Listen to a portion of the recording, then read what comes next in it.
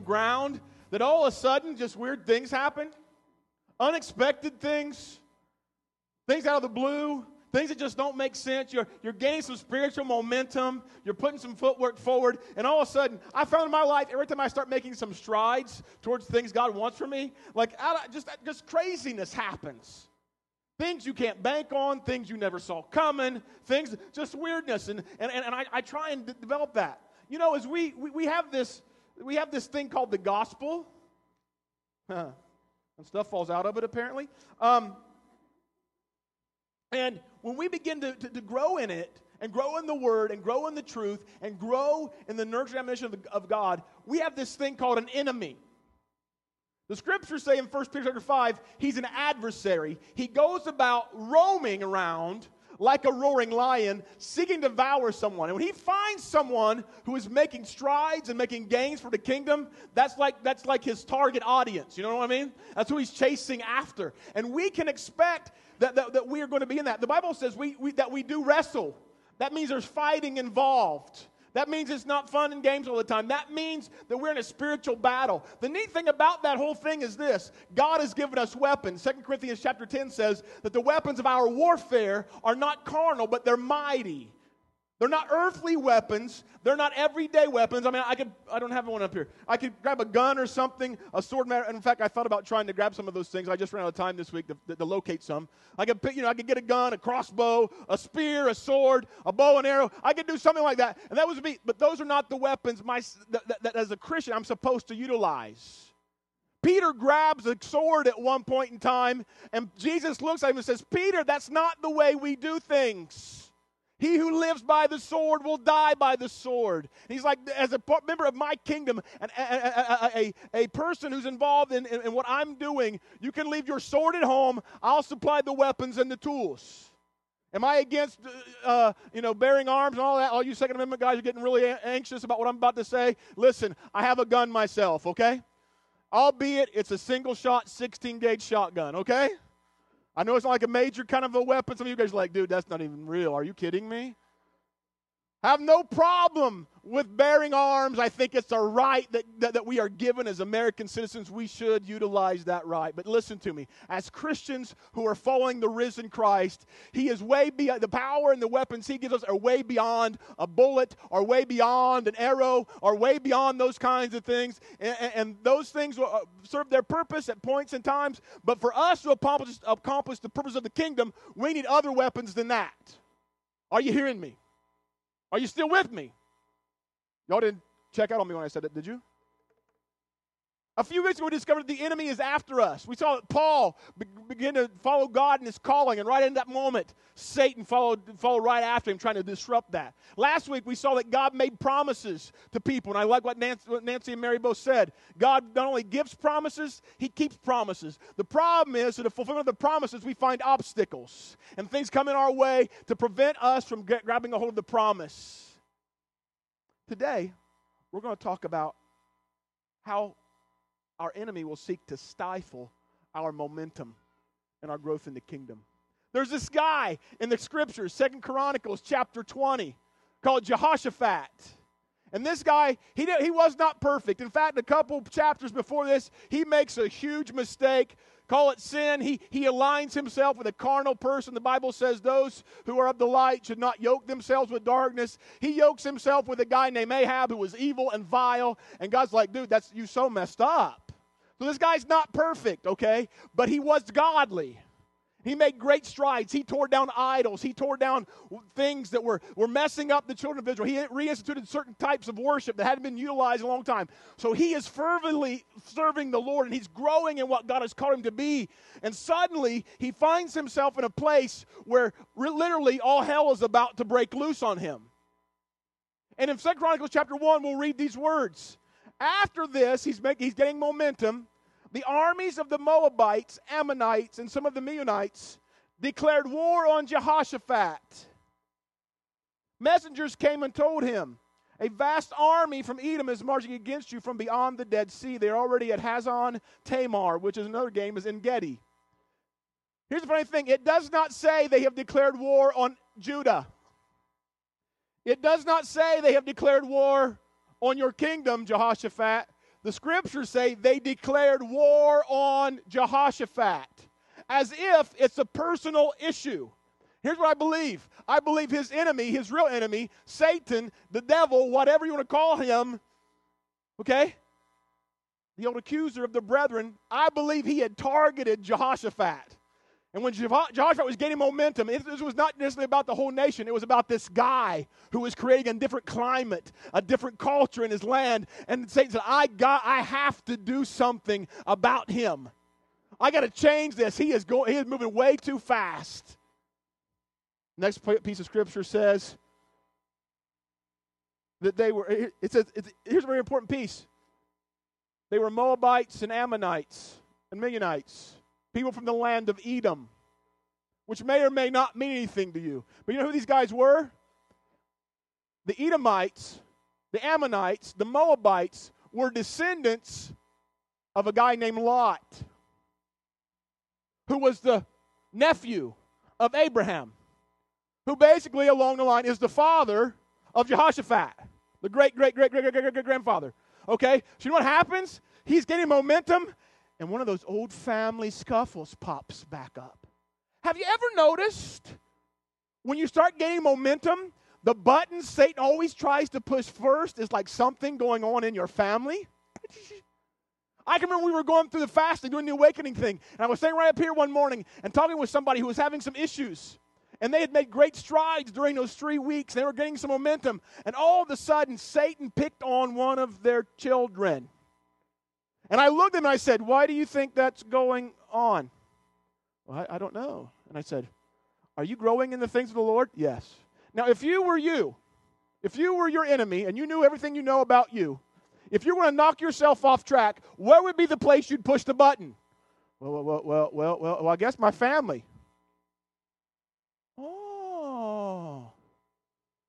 Recently, I asked somebody to do something in ministry.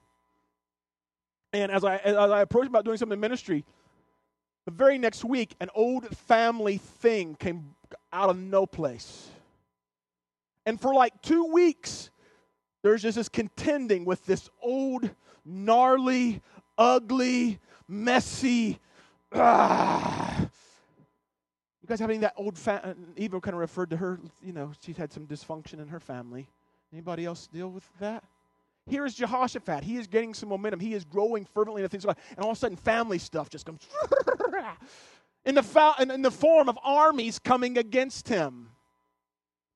Don't be surprised when you start getting some momentum out of your spiritual walk and your fervency in the things of the Lord, and suddenly you're at a family gathering or something, and something you thought you had contended with for a long time ago is already taken care of, and suddenly somebody just has the right or the wrong thing to say at just the right time or just the wrong time, depending on how you look at it, and all of a sudden, all that old just comes creeping back up. Here's what Jehoshaphat's dealing with. Are we ever going to be free from this? Is it going to keep going on? Some of you said those kinds of things. So how does Jehoshaphat respond? He responds desperately. Verse 3 says this: Jehoshaphat was terrified by the news, and he begged the Lord for guidance. Jehoshaphat is frantic. Oh no, he is terrified, the scriptures say, and he's not just praying, he is begging. You ever been in a situation where you need God to show up and show up big, and just some normal everyday prayer just is not going to cut it? You know what I mean? Like, oh my goodness, I don't even know if I can get through this next day. I don't know if I can get through the next hour. Oh Jesus, please, and you begin to cry. Anybody ever been there? Raise your hands. That's where Jehoshaphat is. God help! That's where he's at. I think the neat thing about this piece of scripture is he chooses to focus on the Lord. Verse 4 says, he ordered everyone in Judah to begin fasting. He didn't just do it himself. He asked other people to get in the fray with him. Let me explain something to you. When you're really caught in spiritual warfare, you can't do it alone. Jehoshaphat could have crawled into a corner, bowed himself low, and said, God, please help me. Do I think God would have responded? Absolutely. But you know what I think? I believe the Bible tells us that one will put 1,000 to flight, but two can put 10. And I think Jehoshaphat's response is correct. I need more help than just what I can gain on my own. Would everybody join in this with me, he says. And he calls the whole nation to come fast and pray for God to do something. Not just him, everyone. And they focused on the Lord. So people from all the towns of Judah came to Jerusalem to seek the Lord's help. And Jehoshaphat responds with the same thing his great-great-great-grandfather would have done. A guy named David. A couple weeks ago, Bill Turkovich was here. And he talked about David being at Ziklag. You'll find that in 1 Samuel chapter 30. David likewise is gaining some momentum. He's following the calling of God. He's chasing after the dream God's placed in his heart. And he finds himself coming back from a battle, and the whole place is destroyed. His family is gone. His men are turning on him. And the scriptures say this about David, that David encouraged himself in the Lord. Like David, Jehoshaphat's encouragement comes from God. He knows where to turn when things get heated up. He doesn't go complaining and groaning and moaning. He goes right to God. He doesn't go to everybody else. He goes right to God. He's like, God, I don't know what else to do. We don't know how to move. I'm not calling in my military advisors. I'm not calling in my political advisors. I'm not calling in. I am looking for you, Lord. Show up big. Just like David. And Psalm 108 is kind of like the passage we keep going back to. I want to read you some specific pieces of that. Psalm 108:1. My heart is confident in you, O God. No wonder I can sing your praise with my heart. Wake up, lyre and harp. I will wake the dawn with my song. Verse 3 says, I will thank you, Lord, among all the people. I will sing your praise among the nations. Jehoshaphat calls people together, and he does that exact thing. He's like, I'm going to honor you in front of everybody, God. I'm going to do what you asked me to do. I'm confident that you are where my help and my strength comes from. But verse 9 says this, but Moab, the Moabites, are my wash basin.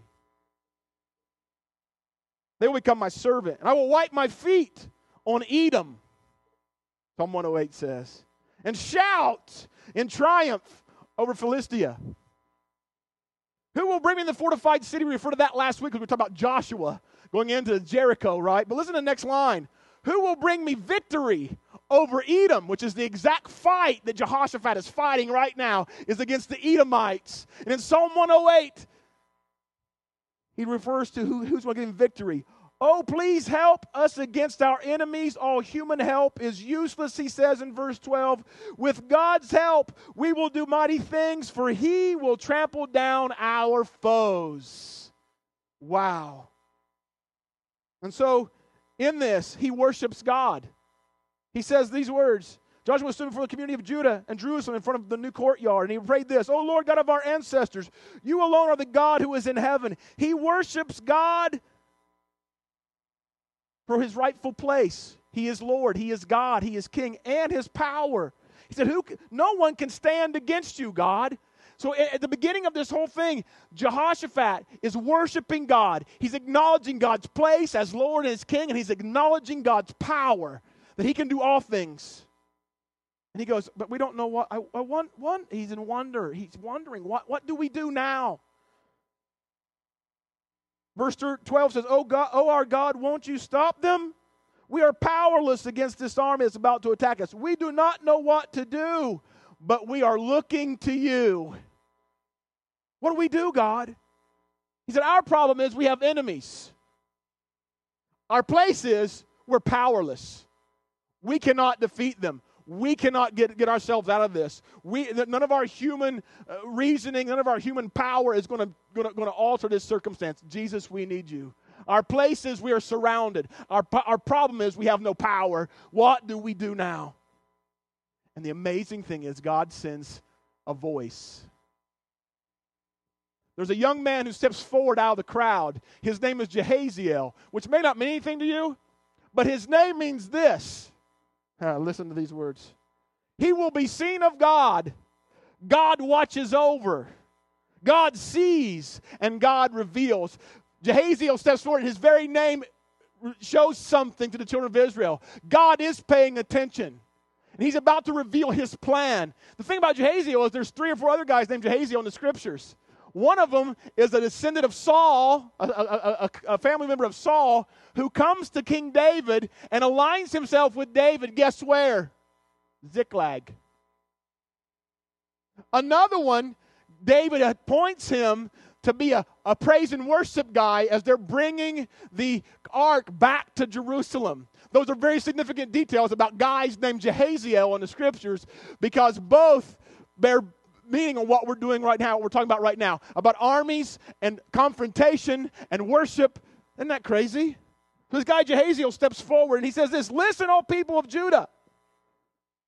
Listen, King Jehoshaphat, this is what the Lord says. Do not be afraid. Don't be discouraged by this army, for the battle is not yours, but God's. And watch the Lord's victory. He is with you, O people of Judah and Jerusalem. Do not be afraid or discouraged. Go out against him tomorrow, for the Lord is with you. Listen, if you guys have some family stuff popping up right now, listen to me. Recognize and acknowledge that's a spiritual battle, and recognize it's not yours to fight, but it's God's. For those of you who found that you're gaining some momentum spiritually, and all of a sudden something's come loose at work, or something's come loose with some other part of your life, your finances or something, you're like, what is going on? Recognize the schemes of your enemy, and recognize that the battle really is not yours. Recognize the battle is God's. He is watching over you, and He is taking care of you. As the voice of Jehaziel long ago, God sees, and He'll show you the way through and the way out. The neat part about this, he says, Jehaziel shows up. He says, don't be in fear. Just have courage and watch me work. That's what the voice of the Lord says. Watch me work. And what's their response? It's just passionate allegiance. Passionate allegiance. They get low. Listen to this next passage of Scripture.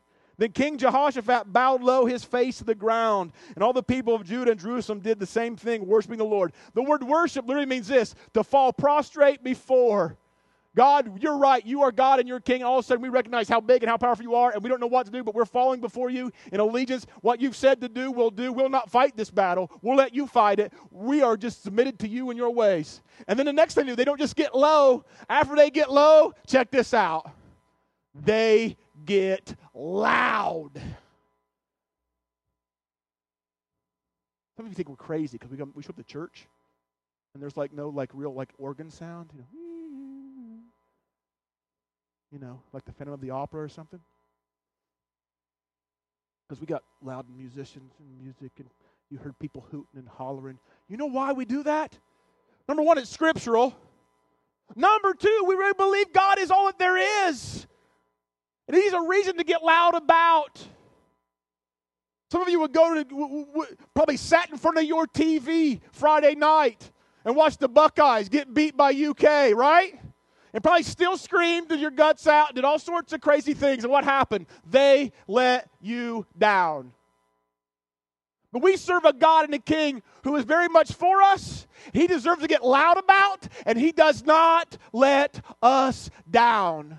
He is faithful and He is true. If I can scream about a stinking leather ball that's supposed to go in this round cylinder hoop thing, listen to me. I can sure get crazy about eternal issues and shout and scream because He has given me victory over things in my life, things in my future, things that are going to try and wear me down. I can get excited about that. And that's what they do. Listen to the next piece of Scripture. Then the Levites from the clans of Kohath and Korah stood to praise the Lord, the God of Israel, with a very loud shout.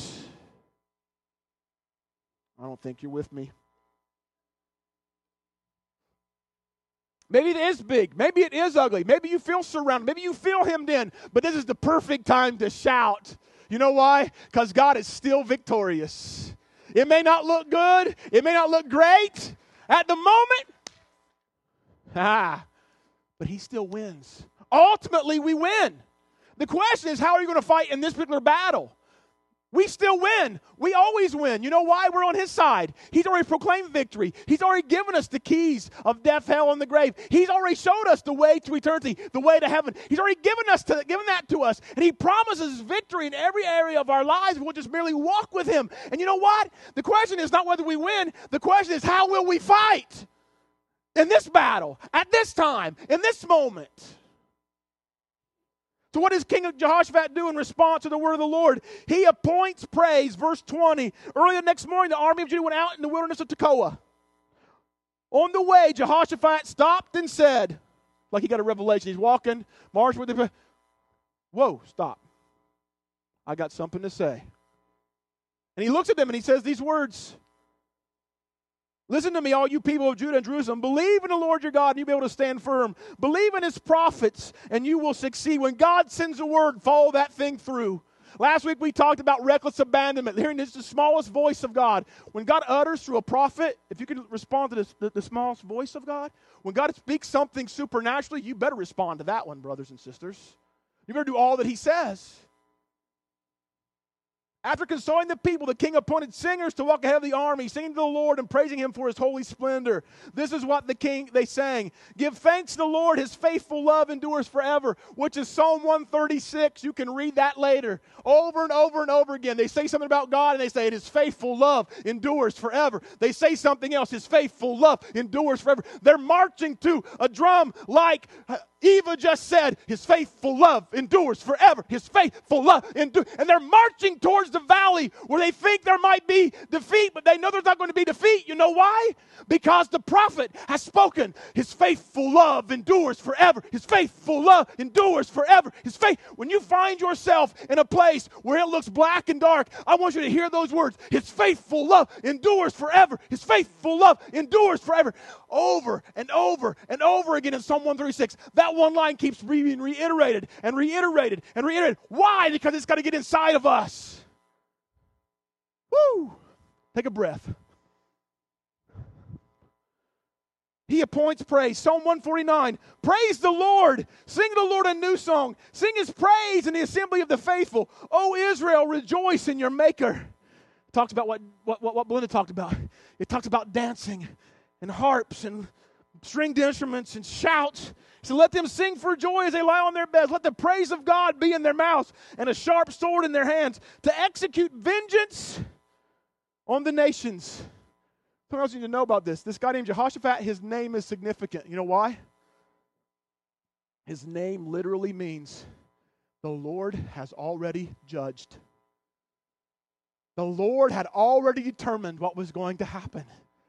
He was just asking them to follow through on his judgment on the Edomites. Just follow me in this. Just march out there. I've already judged. It's already done deal. I got it taken care of. The Lord has judged. And they march out there. And check this out. Verse 22. As they go out there to sing, it says this. A commentary says, they didn't march out as a marching army against an enemy, but they marched as a returning triumphant victor. That's how they were marching out to the battle. Oh my goodness. Verse 22 says this. At that very moment that they began to sing and give praise to the Lord caused the armies of Ammon and Moab and Mount Seir to start fighting among themselves. It goes on to say, not a single one of the enemy had escaped. And King Jehoshaphat and his men went out to gather the plunder. After he appoints praise, the victory is won, and they just get to assort the plunder. That's it. They get to divvy out the stuff. Isn't that amazing? All the valuables, more than they could carry, it says. There was so much plunder that it took 3 days just to collect it all. On the fourth day, they gathered in the Valley of Blessing, which was what they named it after that, which got its name because the people praised and thanked the Lord there. It will be called the Valley of Blessing. It is still called the Valley of Blessing today, the scriptures say. The enemy is eliminated. The blessing is disseminated because they take it back to the people of Judah. And you know what they do on the way home? They praise some more. They assert more praise to God after the victory has been won. Then all the men returned to Jerusalem with Jehoshaphat leading them, overjoyed. Not just a little bit of joy, but overjoyed. How many of you can use some overjoy in your life? How many have enough joy that you already got plenty, you don't need any more? How many of you have enough joy that you can only enjoy it your own self, but you can splash it off on somebody else? You know what I mean?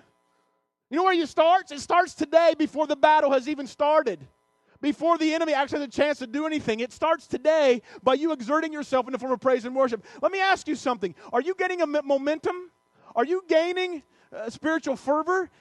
Do you feel like, man, I'm really doing some things, but there's some really weird stuff happening, and Satan's really fighting me in some certain areas, but I feel like I still need to keep moving, still need to keep going. I'm not going to get frustrated. I'm going to turn towards God. Well, then why don't you come and join us up here? The rest of the team, come up here for a minute. Are there things from your past that keep haunting you? Are there things going on that are just like those family things we talked about that just keeps popping back up and raising its ugly head? Are there things like that going on? Listen to Psalm 47. Come everyone, clap your hands. Shout to God with joyful praise. For the Lord Most High is awesome. He is the great King of all the earth. He subdues the nations before us, putting our enemies beneath our feet. There's this one little line there that says, in the New Living Translation, it says interlude. In the Hebrew, it's a word called salah. And you know what I mean? It says, step back and think about it for a minute. Hasn't He already done things like that? Hasn't He already given us victory in certain areas of our life? Why won't He do it now? Step back and think about it. He's already been that to us, hasn't He? He's given us freedom. He's given us life. He's given us hope. He's given us joy. God has ascended with a mighty shout. The Lord has ascended with trumpets blaring. Sing praises to God. Sing praises to our King. Sing praises, for God is the King over all the earth. Praise Him with a psalm, he said with an exclamation point. Let me ask you a question. You ready to respond like Jehoshaphat? Think of the thing that you're desperate about right now. Think about the area of your life that's messed up right now. Desperately call out to God right now in this moment. Desperately listen to what He has to say. And then grow low, get low. After you've decided you're going to listen to what He has to say, and then get loud. Some of you may not know Christ today. Your life is messed up, and you felt some nudge from the inside that you need to get things sorted out, and every time you turn around, it seems like something stops you or hinders you. Let me tell you something. There's an enemy who wants to keep you right where you are, but there's a God who's already given you victory. He says, the battle is mine. I've already won it. I've made a way for you to get to me. If you're a Christian today, and you fall into opposition, these principles are very important. For you to worship and sing praise to your God is an instrument with which God will exercise victory and authority and judgment over those things that are against you, that are fighting you.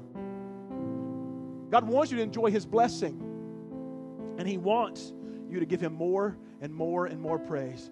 Your job in the earth is to bring glory to His name. Satan's intention is to keep that from happening. If he can take your praise from you, if he can take your joy from you, if he can take all that from you in the midst of frustration and opposition, he will do it.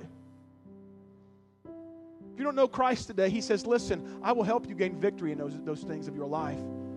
I'll give you victory over the darkness. I'll give you victory over the depression. I'll give you victory over those things, but I need for you to come to me. All you who are weary and heavy laden, He said, I will give you rest.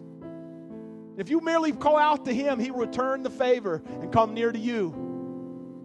If you're a Christian today, you know what? You're not as close to Him as you need to be.